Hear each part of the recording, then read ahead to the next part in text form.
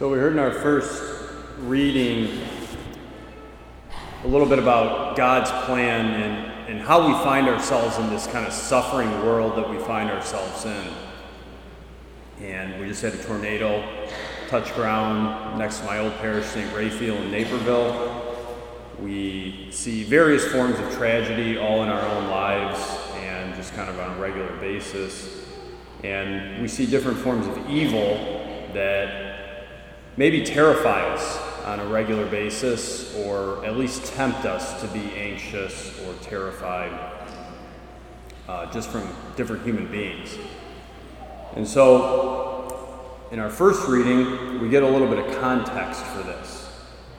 Why would God allow some of the physical and moral evil to exist in the world as it is? God did not make death. He did not make death in the beginning. It wasn't a part of his original plan. Nor does he rejoice in the destruction of the living. For he fashioned all things that they might have existence and being. For God formed man to be imperishable. We were not created to be perishable. The image of his own nature he made them. But by the envy of the devil, death entered the world. And they who belong to his company experienced death. And so, our Catholic understanding of what it means to be a human being is that at the very beginning, when God first created human beings. Now, we can understand this in light of our modern understanding of how the development of the universe and the development of the material world happened. We know that the Big Bang was 14.7 billion years ago. The Earth is roughly 5 billion years old.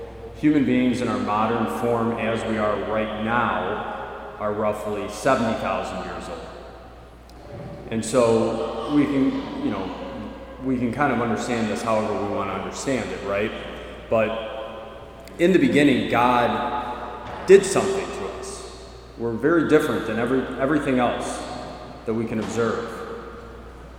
And so he gave man the capacity to think through things and to freely choose. We have the capacity for free choice. And our first parents who had this capacity, who had souls, let's say, Adam and Eve, we hear about them in the very first few chapters of Genesis, the first book of the Bible. We hear that they had a choice.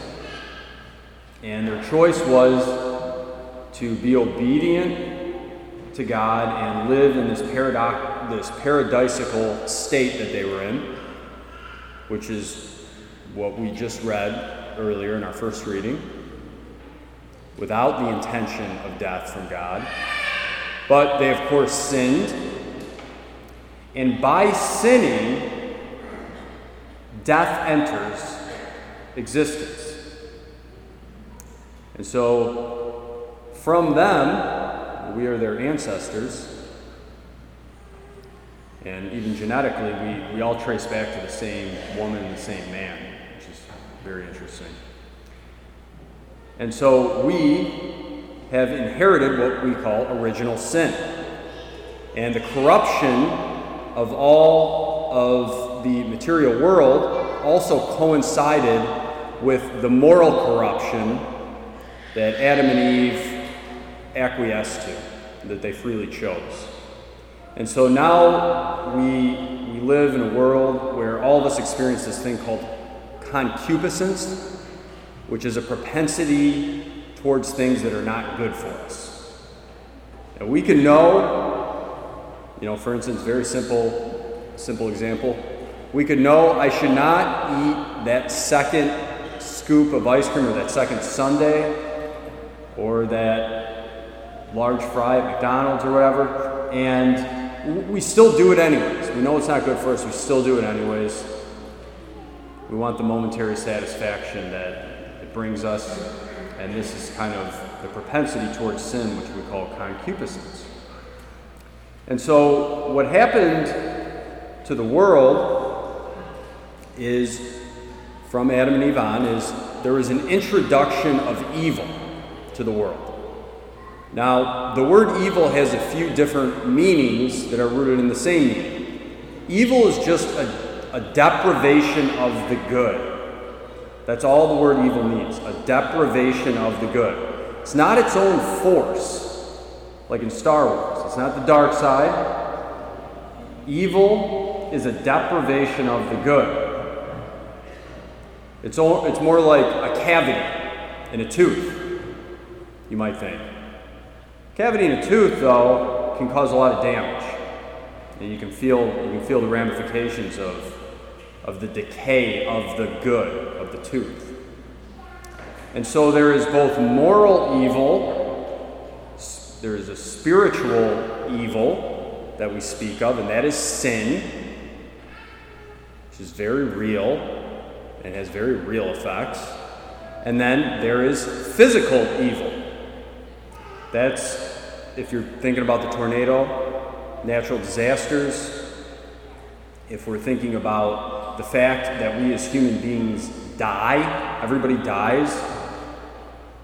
Nobody in the world right now is over 125 years old. Everybody's gone. We're all going to, most likely, unless Christ comes during our lifetime, we're most likely all going to die. That's a physical evil, a deprivation of the good, because life is what's good. And disease and so on and so forth. Those are physical evils. And so we live in this world that was not intended from the beginning by the Creator. But He allowed it because He wanted to allow us to exercise freedom. This world we are made for. And so Jesus, and this is what I'm leading up to, okay? So Jesus, in today's gospel, walks into this world that is both physically and spiritually not how it should be.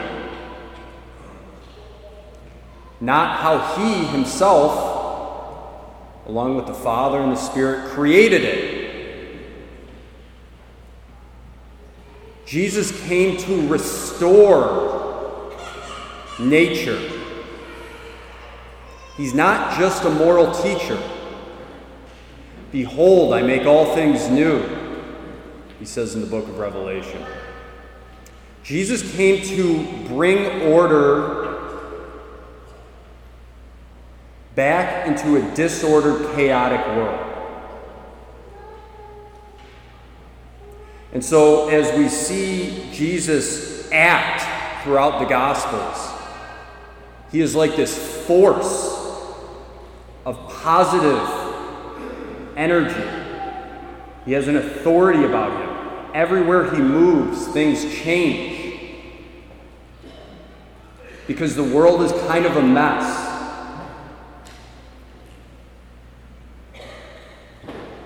And so Jesus has this encounter with this woman who's been suffering from bleeding for 12 straight years. This is both a physical and a spiritual problem for her. Because if you had an ailment like this woman has, she would be considered at the time ritually impure.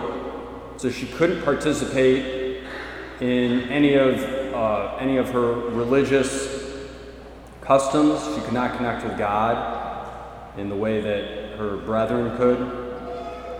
If she touched someone else, they would become impure.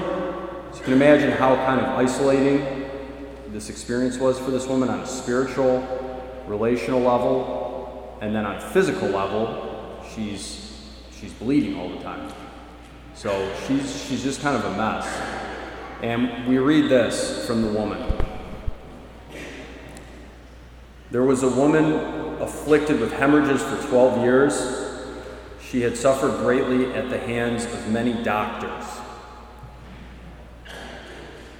and had spent all that she had. Yet she was not helped, but only grew worse. Here, when I think about the different doctors, and I'm not going to start ripping on any of the doctors that we have in the church right now, I think of scholars, and I think of the people who are the promoters of whatever the current in vogue philosophy or theology or ideology are. And throughout human history, you just see this. There's these trends and these things that become, these movements that become popular. And so I think about like St. Augustine, the famous convert from the 400s. St. Augustine was a Manichaean before he converted to Catholicism. That was like the in philosophy.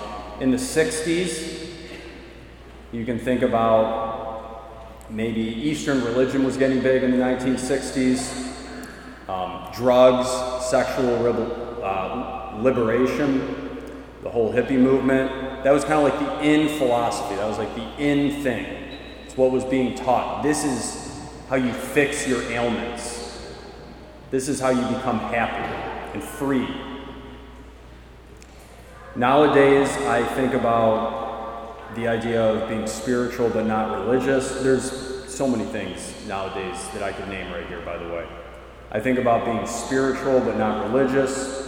I think about our kind of therapeutic society where we have replaced priests with therapists and spiritual prescriptions for medical prescriptions.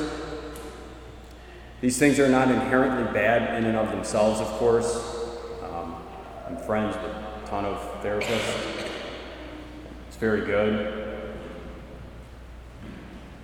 But it can't be a substitute. I think about some of our modern ideologies and their prescriptions. There's just so many political ideologies now. This is what it means to be a human. This will fix you. Just do what we say. You'll be liberated.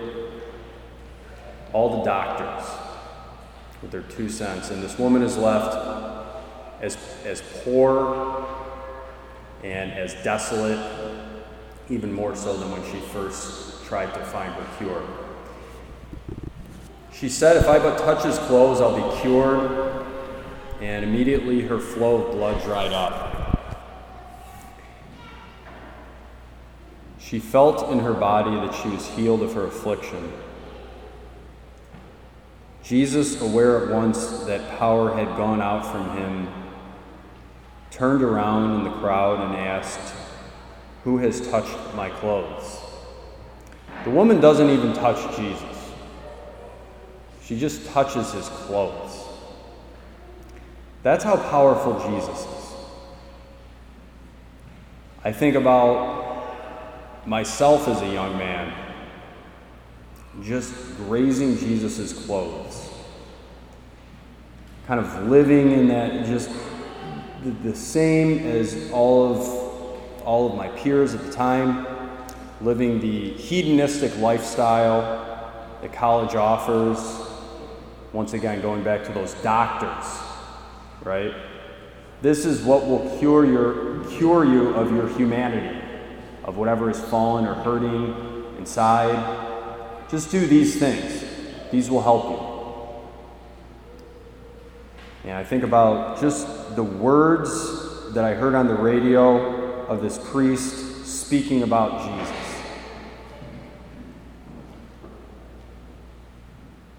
It's like touching his clothes.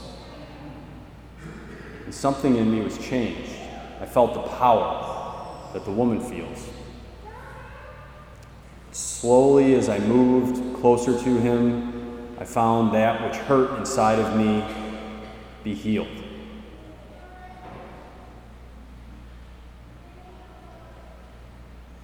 Jesus acts very silently.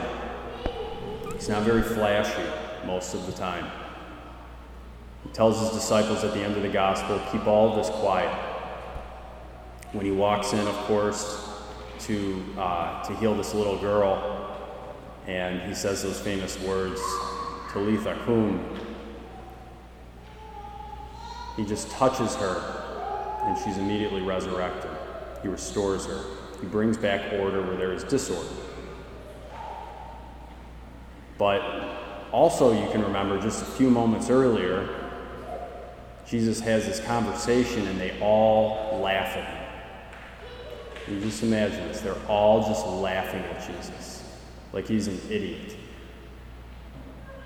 What are you talking about? This girl is not dead.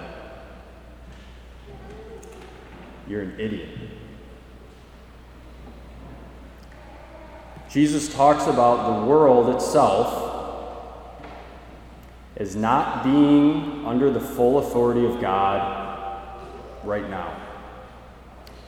He says the prince of this world, which is the devil, Satan, is the one who's in charge of the world. So it's kind of like a tipsy-turvy world that we live in, where God himself is actually ridiculed and laughed at. The one who created us, the source of all truth. They crucified God when he came among us. We crucified God. That's a better way to say it. So think about that. So they're going to laugh at Jesus because everything's tipsy-turvy. I remember my buddy in college when I was just getting into the faith and learning the teachings of the Catholic Church, finding them healing for my own soul, and following Jesus as being so liberating, natural, organic. And I remember explaining how the Catholic Church understood some of our sexual morality and abortion. And this guy is a really, really sharp guy. He just kind of worked it out in his own mind. He goes, okay, well, if you believe that, then that means that you can't believe that you're allowed to use artificial contraception. Of course, of which he was right. I was like, yeah, you're right, actually. I was like, that was pretty clever that you got there from these principles, which we just talked about. And then I'll never forget this, he just started dying laughing.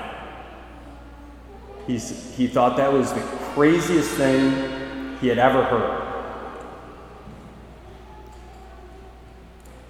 Everything's kind of tipsy-turvy.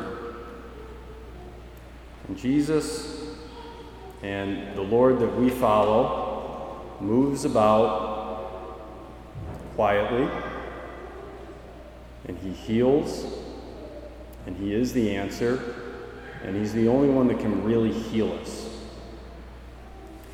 Jesus, thank you for the gift of drawing us to yourself, for making it easy to just basically turn towards you hardly at all and still receive your healing. Help us to just move a little bit closer to you today, and just in the ordinary days of our lives to just please make it our first reaction to touch your cloak, to move our mind and our will towards you in prayer.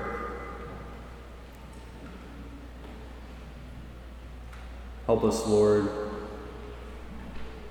to allow you to heal us, to allow you to teach us. Help us to be like Peter, James, and John, who were not laughing. Help us to be close with you and to remember the miracles that you do in our lives. We have short memories, Lord. Help us to remember the things that we see and to follow you and stay close to you. Through Christ our Lord. Amen. And let us take a few moments in silent prayer just to listen to and speak with the Lord Jesus in our hearts.